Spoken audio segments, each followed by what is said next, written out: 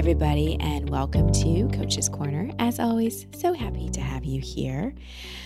We are talking about a topic that I know many of you are really going to connect with, which is imposter syndrome. What is it, and how do we deal with it? Before we get to imposter syndrome and our wonderful guest for today, many of you have heard me talk about or have seen the emails about Be the Queen, which we are going to be starting officially on Tuesday the 28th. This is a program for women who are calling in epic love, first and foremost, self-love, an amazing partnership and love within themselves. And second, their love of their life, the love that lasts, the love that stops all the bad patterns and the breakups and the loneliness and all the things. I had a bonus Q&A call last week for people that joined the masterclass that we did that had extra questions. And I got really emotional on that call unexpectedly because I felt back into what it felt like for me when I was single and really longing for a relationship. And most of the time, especially towards the end, when I really practice what I teach and Be the Queen, I managed the longing without suffering. But there were so many moments, be it holidays or Sunday when I just wanted somebody to go to brunch with, or when something really amazing happened and I had no one to call, or when something really awful happened and there was no one there whose arms I could fall into. And it just brought back a lot of emotion. And so if you are right now going through a breakup, or you've been single for a while, you really just want that epic love and you want to be in a really loving container, I encourage you to join us. It's so worth the investment, I promise you. And P.S., we have payment plans and scholarships available. Also this year, because I've been so focused on Athena and being a mom, this year it's going to be a much smaller group, which means if you join, you are going to get more one-on-one coaching from Steph and I. Also, if you join, you get a free ticket to an exclusive retreat just for graduates of Be the Queen. That's going to be October 12th in San Diego. And just that alone is worth the program. The Be the Queen one-day retreat happens to be the Thursday before my women's retreat. So if you're thinking of coming to the women's retreat, you could do a 4-day retreat, which would be so cool. Many of our Be the Queen graduates have done that. But there's so much value in this. You are so held. Steph teaches it with me, so you really get to experience that safe masculinity. This is one of our favorite programs to teach. I can't say enough about it. I mean, in our last survey of graduates, over 50% of women who have graduated from Be the Queen are with their person. That's really good odds. And those that aren't are enjoying dating more and their relationship with themselves more. So you can find all the info at christinehausler.com/bethequeen. You can email jill@christinehausler.com with any questions. If you're listening to this after February 28th, that's totally fine. You can catch up on the recordings. It doesn't matter where in the world you are because we alternate times. So if you're in Europe, there's times where it's going to be in the US morning and you can be there. If you're in Australia, New Zealand, that side of the world, we do it sometimes US nights. So it's more your late morning, afternoon. So we make it work. Again, christinehausler.com/bethequeen, or you can email jill@christinehausler.com. All right, let me tell you about my guest for today. She is Melody Wilding, and she's going to talk to us about imposter syndrome. She is the best-selling author of Trust Yourself, Stop Overthinking, and Channel Your Emotions for Success. She was named Business Insider's Most Innovative Coaches for her groundbreaking work on sensitive strivers. I think a lot of you can raise your hand to that. You've never heard the term, but you're like, oh my gosh, that's me. I'm ambitious, but I'm also sensitive. She has CEO clients, managers at top Fortune 500 companies. She is the real deal. She's been featured in the New York Times, Wall Street Journal, and is a contributor to Harvard Business Review, Fast Company, Psychology Today, and Forbes. She's a licensed social worker with a master's from Columbia, and she also just has a beautiful heart. I think you're really going to enjoy my interview with Melody Wilding.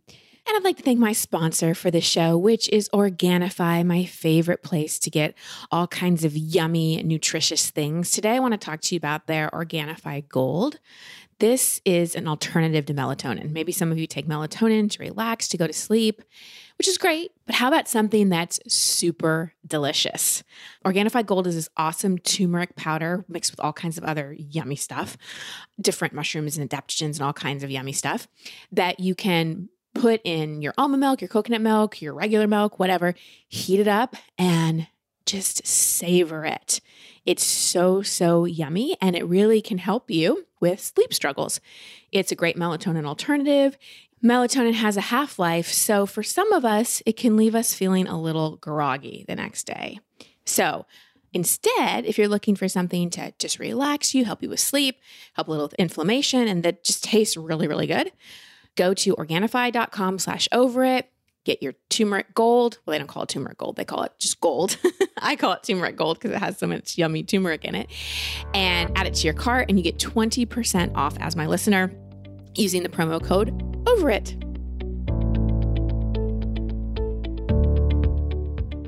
Melody, welcome to the show. Thank you so much for being here.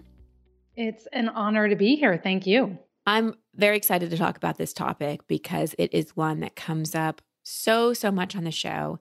It's a big one that comes up in Elementum, the coaching institute that I co-run with other amazing master coaches, because we're training coaches, and they often have who am I to? There's so many coaches, all that kind of thing. And it's another thing. It's a word. It's words. A phrase that's thrown around a lot. You know, my imposter syndrome's got in the way, or I think I have imposter syndrome. But I want to make sure we really understand what we're saying when we say imposter syndrome. So can you define what imposter syndrome is exactly? Yeah, and you're right. I think it's entered the consciousness recently, and it does get appropriated for things it's not necessarily meant to label. So imposter syndrome refers to feeling like an intellectual fraud. So basically you feel like you are not as competent or intelligent as you really are.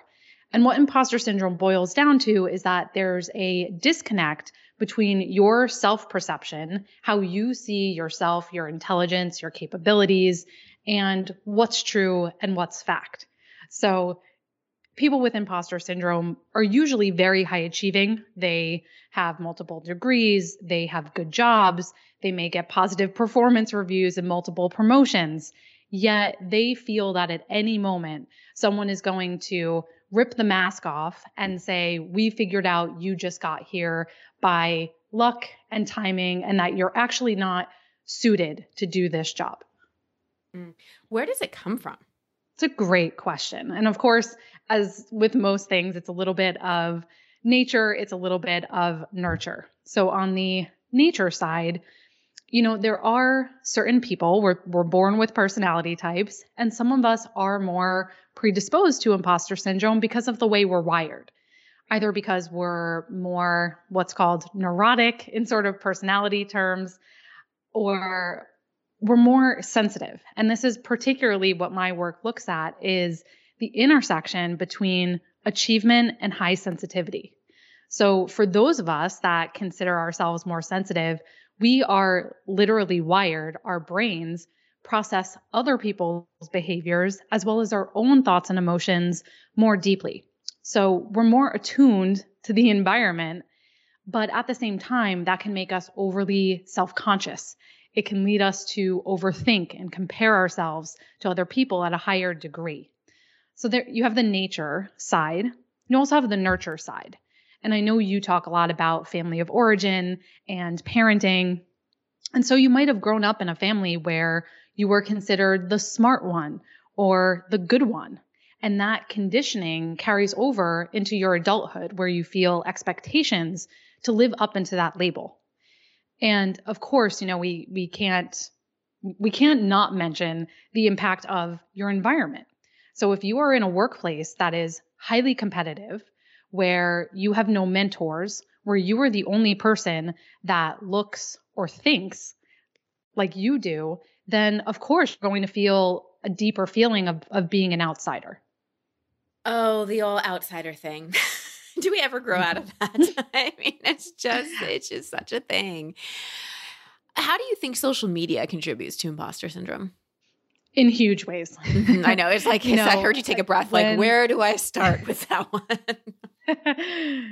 That's right. You know, I think social media is wonderful in so many ways, because for so many of us, we can connect to people who are just like us. You know, I didn't realize I was highly sensitive until my mid 20s or so. And it was amazing to me when I went online and there were entire communities of thousands or millions of people who were also like me. But at the same time, social media is everyone's highlight reel, and we're comparing our blooper reel to that. So, for myself, it's very easy to get sucked into LinkedIn or Instagram, and everyone seems to be on covers of magazines and, making millions of dollars. And it can really make you feel like, what's wrong with me? What am I doing wrong? Or everyone can seem so confident in their knowledge that you think, I couldn't be as articulate as them. Or if I'm to put myself out there in a certain way, then I need to be the end all be all expert, which can just hold a lot of people back from ever getting started. That's the thing that I find really, really damaging about social media, because I think a lot of people would be a lot more confident doing what they want to do or putting themselves out there if they didn't have a gazillion people to compare themselves to. Comparison and imposter syndrome to me go hand in hand. And if there's any wounding or trauma, or I don't know anyone that escapes childhood, especially middle school, without feeling less than in some way. Somebody at some point is going to say something mean to you. A parent could tell you you're not good at something. And I was coaching somebody on our live group coaching last night. Well, not last night when this airs, but it was our January 10th group coaching call. And she really, in her heart and soul, wants to be a life coach. And she was working with a business coach. And the business coach basically said to her, stick to business, because something like you don't have what it takes to be a life coach and you won't make money at it or something like that. And just completely took the wind out of her sails. And I asked her, is that a pattern for you? People telling you you're not something or you can't do something? And her eyes just flooded with tears. And since she was a child, certain parents or authority figures or whoever, she came in with a good idea and the wind just got taken out of her sails. And so she, of course, feels imposter syndrome, and she, of course, feels like she can't do it. And to me, it leads to people playing it really, really, really safe. And I'd love you to expand on that, like how imposter syndrome really holds us back and keeps us in the safe zone, but actually keeps us out of our highest potential. Yeah. There's actually 5 typical ways imposter syndrome tends to manifest. And I'd love to walk through them because I think it's very helpful to understand these so that you can identify when you're falling into these patterns. So first is perfectionism. And I know you know a lot about that. This is one I'm guilty of as well. But that's putting those unreasonably high expectations on yourself, expecting yourself to get something right on the first try. And if you're not a natural at it, then you're not cut out to do something. Or refining, polishing things over and over again so that they're just right. Procrastination is the second one. And yes, it can look like waiting to the last minute to finish something, but it's not because you're lazy. It's because you're fearful that if you do follow through and the project or whatever, the social media post, the blog post isn't good enough, that will reveal you are actually an imposter. And procrastination can also show up as diminishing yourself, rejecting praise, lying low, avoiding opportunities. So a lot of people actually under challenge themselves. They may stay in a job for longer than they need to when they're not growing or they're in a toxic situation because they're fearful of moving to something new and that would expose them. Third is comparison. We talked a little bit about that, thinking you're lower status than everybody else. You're very sensitive to rejection and you obsess about your weaknesses. And a big one is overcompensation. That's the fourth one, where we get more training, more certifications. We take on more than we can reasonably handle because we think that if we do more, then we will feel more valuable. And of course, it never works out that way. And then last is people pleasing, passively agreeing to what everyone else wants you to do, holding your own opinions back to keep the peace. And you do that because you don't feel confident in your own judgment and your own expertise. I'm sure my audience is like, none of those apply to me at all. I know my listeners and I know that so many of them are going, oh my gosh, I check the box for all of those. I want to especially highlight the constant certification, the constant workshop. I can think of so many people that I've coached along the years, or so many people that are in my community that want to be coaches, that want to get themselves out there. But it's just like, I need this one more training, or I need this one more workshop, or I need this. And they stay in this comfort zone of gaining more knowledge versus actually just putting themselves out there and trying. Why do you think that putting ourselves out there is so utterly terrifying? Judgment, judgment from other people. We're worried that other people will cut us down. It's that fear of rejection. If I don't do well, then my survival feels threatened if I'm not good enough. And, I think so many of us tie our ability to achieve to our self-worth. And that if I'm not achieving and I'm not pleasing people and making others happy, well, then what good am I? Right. Yeah. And often what judgment does is it just reinforces the self-doubt we have in our own head. And then we're like, oh, I was right. I was right that I am no good. Or I was right that I don't make any sense. Or I was right that I talk in circles. Or I was right that I'm not that smart. And we just take that judgment as reinforcement, and we collect evidence for all the reasons why we should just hide again. We should just hide again. Yeah. Yes. So one of the things that a term that you use that I love is sensitive striver. I can assume what that means, but I'd love you to expand on that. Yeah. So I was mentioning before that a lot of my work is looking at the intersection of high sensitivity and high achievement. And those are people I call sensitive strivers. So they are highly sensitive, meaning that our nervous systems are more attuned and reactive to what's happening both within us, our own thoughts and emotions, and what's happening around us. And they're also high achieving. And that isn't necessarily to mean that they want to climb the ladder and be CEO, but rather that these are people that are very hungry for personal growth. They are always challenging themselves to be better and to grow and learn. And those two combinations, those two things coming together is incredibly powerful. I mean, these people make the best, most compassionate, effective, loyal, dedicated leaders. But at the same time, if we're not aware of these qualities or we don't know how to channel them correctly, it can lead to imposter syndrome, overthinking, people-pleasing, perfectionism, all of those roadblocks that we were just talking about. Oh, man, it just sounds exhausting sometimes, doesn't it? It's like, I'll just stay small. So how do we, if we are a big feeler and if everything feels just like too much, but it's this conflict because we may also have a real desire and a real calling to create in the world and to, like I said before, put ourselves out there and to help.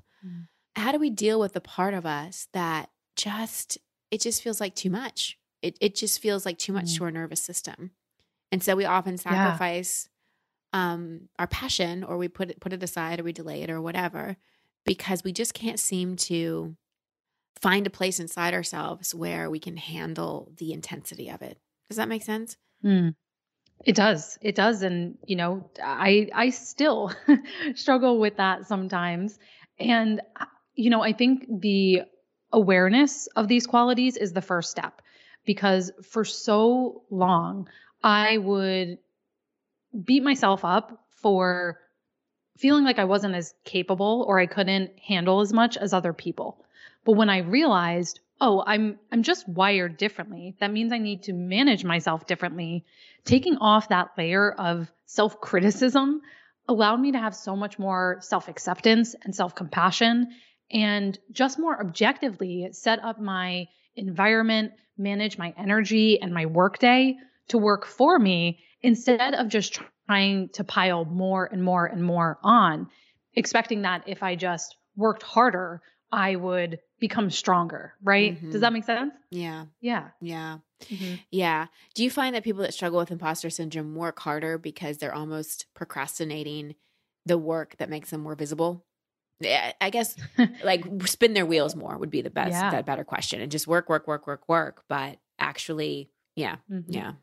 I find that 100%. I say sensitive striver's law is overthinking expands to the time that you allow it. And so, yeah, I was talking to a client maybe a week or so ago, and she was talking about how she would spend 10 hours on something that it was taking her colleagues an hour or two. Yeah. And it was no better or no worse, but she was just hemming and hawing and spinning her wheels during that time because she was second guessing herself at every turn. So how do we break out of that? What are some tangible things we can do to break out of the overthinking and the overanalyzing and the over, checking and rechecking and all that stuff? Well, one of my favorite strategies is to give that inner critic a name. And that may seem a little silly. That's actually I tell my audience that all the time. They know my inner critic's name is Candy. So I love that. Mine is Bozo. So we have some interesting selections there. But it works because you're psychologically distancing from that voice, right? You're not identifying with it so deeply. You're able to see, this is just words and phrases going through my head. This is just an automatic script that happens when something stressful or something where I feel like I'm going to be judged comes up. This voice starts again with the same old. And so just creating that little bit of distance gives you control. It gives you the opportunity to mindfully step back and think more consciously and intentionally about what do you want to think and what would your inner coach say to you. So I think that's a very powerful strategy. I love that one. With the overthinking, sometimes it doesn't feel like the inner critic though. Sometimes it just feels like what we have to do to feel safe enough to feel good enough, I guess, good enough and safe enough to submit the blog post or to write the post or whatever.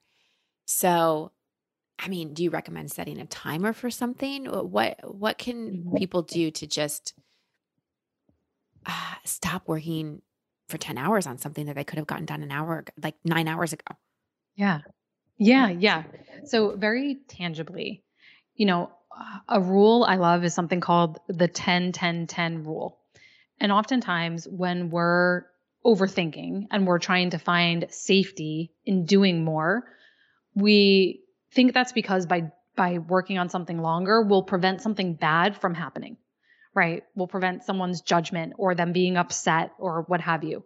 So the 10-10-10 rule is asking yourself, will this matter 10 weeks, 10 months, or 10 years from now?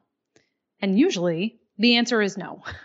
Usually that, the couple phrases in the slide presentation that you're working on will not make a huge difference 10 weeks, 10 months, or 10 years from now. And it's really helpful to just put the situation in perspective and realize that it's probably not as big of a deal as you're making it, and that you can put good can be good enough.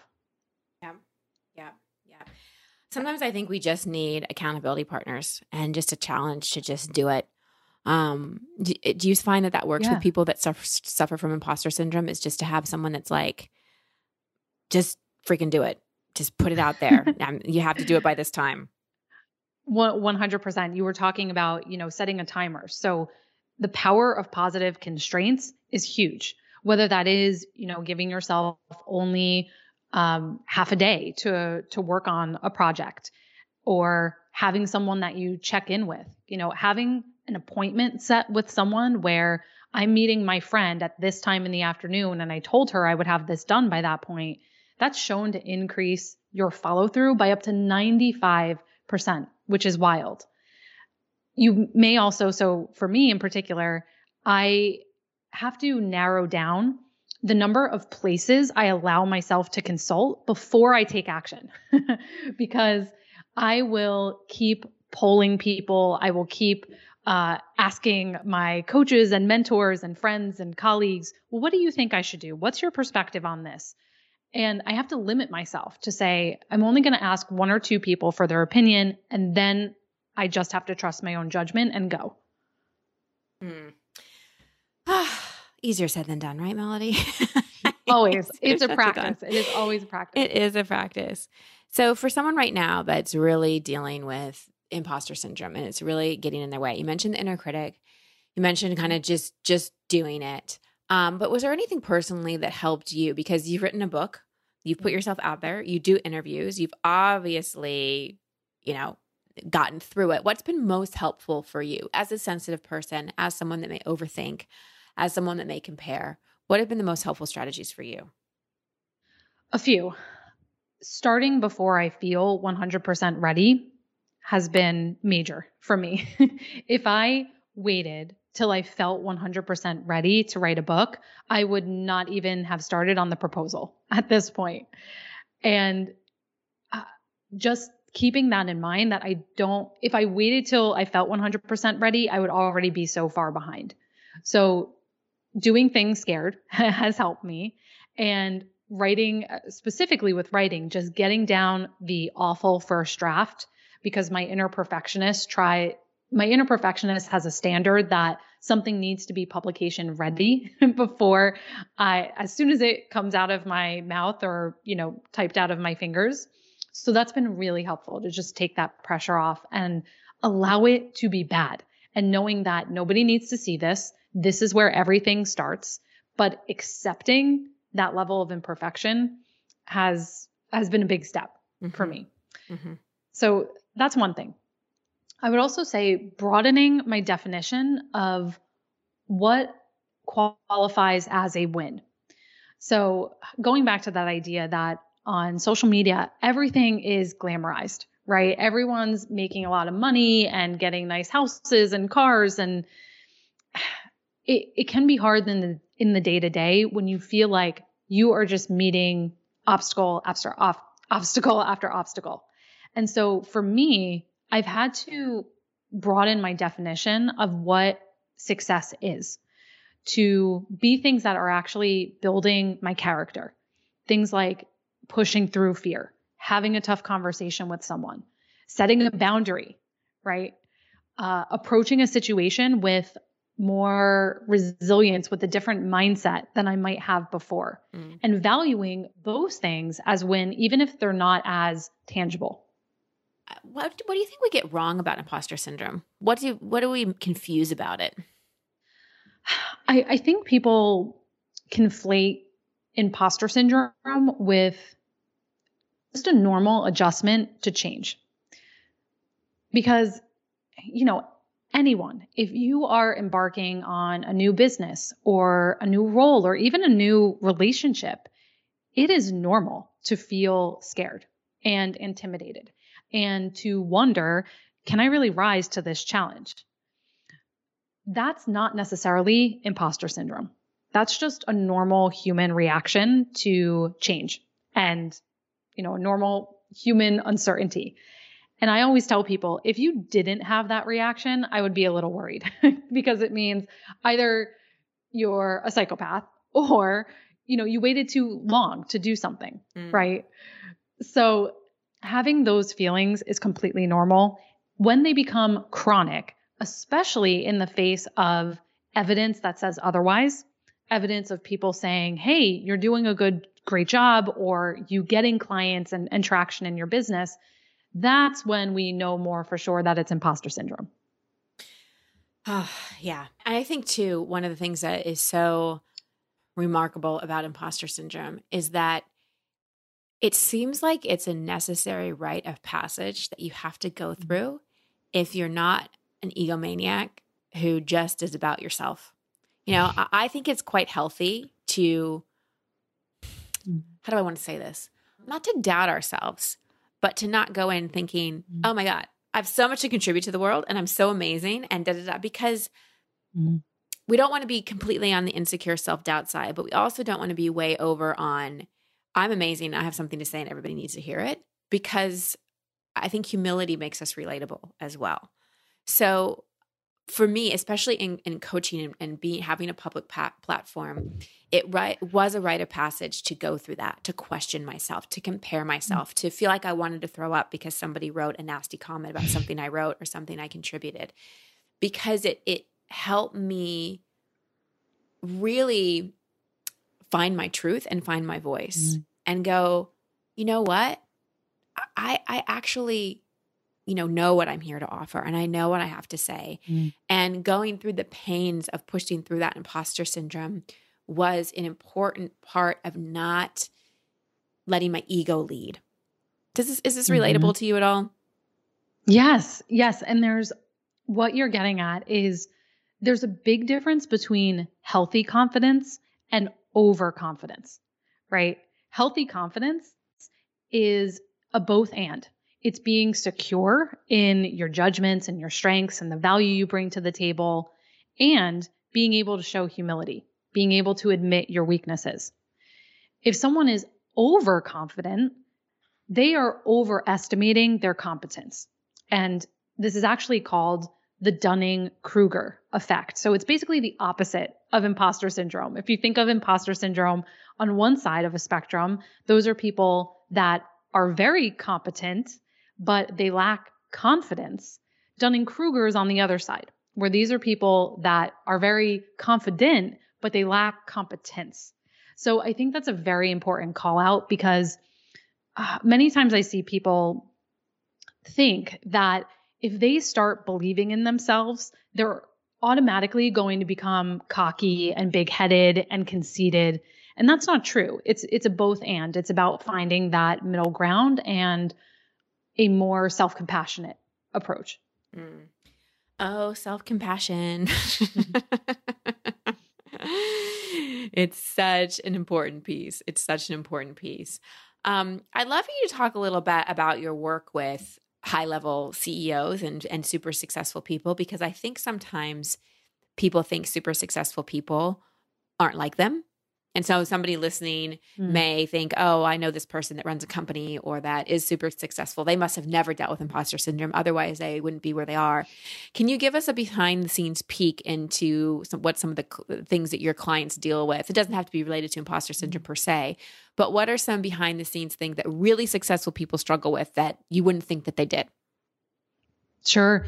And that's a common misperception, right? That everyone else has it all together and you don't. And the truth is that many times the higher you rise, the more acute imposter syndrome can become, because the pathway to success is not as linear. When you're earlier on in your career, it's sort of, you do step A, you do step B, you do step C. But when you're in a higher level of leadership role, things are much more ambiguous. The stakes are much higher. And so that can lead to a lot of second guessing yourself, just because there is no one right answer. And so for a lot of the high level leaders I work with, learning to retrust their intuition is a huge area we need to work on, because for so many of them, that muscle has just atrophied over time because they have looked outward for advice and guidance and lost that sense of how to turn inward. And when you get later on in your career, that's a very important source of data, where you have to start combining the very logical, data-driven side with the more emotional input. So that's often a big area we have to work on. Anything else? This is so interesting. I feel like you're giving us like the backstage pass to super successful people. Yeah. Turning off from work at the end of the day. I would say in the last 6 months, that one has become by and far the biggest challenges that I see some of the highest level leaders dealing with, that at the end of the day, they aren't able to detach from work. Yep. They're not able to turn their mind off at the end of the day. And, many times that comes down to setting internal boundaries. Right. Yes, boundaries around how you manage your time and, getting up from your desk at 6 p.m. and what have you, but internal boundaries around how much do you allow work and your professional life to take up your psyche, right? And that's more abstract. That's a huge one. I learned that early, thank goodness. And I really can't turn off my work brain. I haven't figured out how to turn off my mom brain, but that's what keeps me up at night these days. Like I mentioned, the people I'm working with are very compassionate. They're very sensitive, empathetic leaders. Again, very good thing. But at the same time, they have a lot of trouble with conflict. And, when you're in higher level leadership positions, learning to negotiate and advocate for yourself and for your team, you have a lot of different personalities you need to deal with. Again, the stakes are higher. And these are people that, there's a phrase, especially in our industry, Christine, new level, new devil. And many times I find that it's new level, same devil in a different form, that their people-pleasing tendencies show up in having difficulty giving feedback to their team members because they don't want to upset them, or not wanting to delegate because they're very protective of other people's times. And they think, well, if I was really good at my job, I would just figure out how to do this all myself. And so, sometimes our challenges morph and take on a different form if we don't address them. Yeah. The thing that I've learned too about successful people, and I learned this when I was working in Hollywood, and I saw these super successful, rich, famous people miserable and terribly insecure. And I learned pretty young that oftentimes what makes people successful is their insecurity. But the problem is the success is never enough. Mm-hmm. So how do you think dealing with imposter syndrome and dealing with our insecurity actually before we reach a level of success or visibility changes our relationship to that success? Mm-hmm.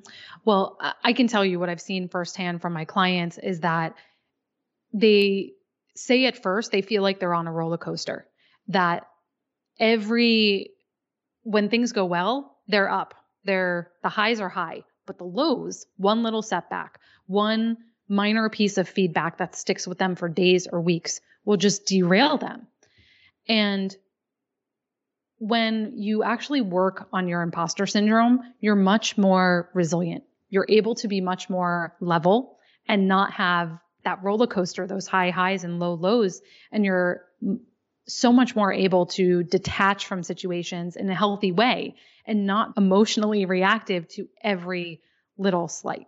Yeah, because there's going to be that. And when we're emotionally reactive to things, it really impacts our ability to respond in the most authentic and aligned way. Because we're usually coming from our survival brain and not our intuition and our intellect. And oftentimes we're responding like a 12-year-old or an 8-year-old or a 20-year-old or an 18-year-old versus the embodied 40-year-old that we are, however old we are. Yeah.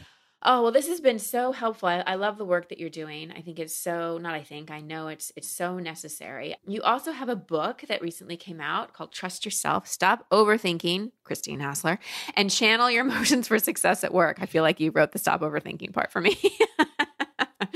Can you tell us a little bit about that book? Of course. So truthfully, I wrote it for me because this was the book I needed as someone who was a sensitive striver trying to navigate my career while trying to find myself and trust myself in the process.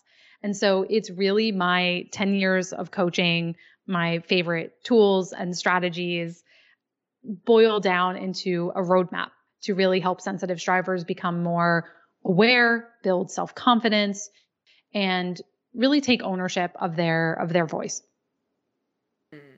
And where can people find that book? And are you taking clients right now? Where can people connect with you? Tell us all the things. Thank you. You can find the book anywhere books are sold, Amazon, Barnes & Noble. It just came out in paperback actually yesterday. And so it should be available in paperback. And you can connect with me on my website, melodywilding.com. You can find out more about my coaching programs there. I do group coaching and one-on-one coaching. And connect with me on LinkedIn. I'm very active there. I have LinkedIn learning courses that you can get started on. So plenty of resources for anyone interested in diving in. Yeah. And to everyone, know that imposter syndrome is just one of the things that gets in the way of your authentic expression. And for whatever reason, our authentic expression in the world can feel really, really scary and can feel so much more safe to put the masks on and to people please and to do things the right way or to play small. There's just so many reasons why authentic self-expression is terrifying. We got rejected as a kid. We got our light dimmed as a kid. Who knows if there's past life stuff. There's many variables that play into it. But as Melody has talked about and as I've experienced, it is something that we can overcome, and we can't allow it to hold us back, because I know so many beautifully sensitive people who have such a bright light and so many amazing things to share. And their story's never told because imposter syndrome gets in the way. So it's such an important thing that we talk about and then we overcome. So thank you, Melody, for your work on this. Thank you for having me.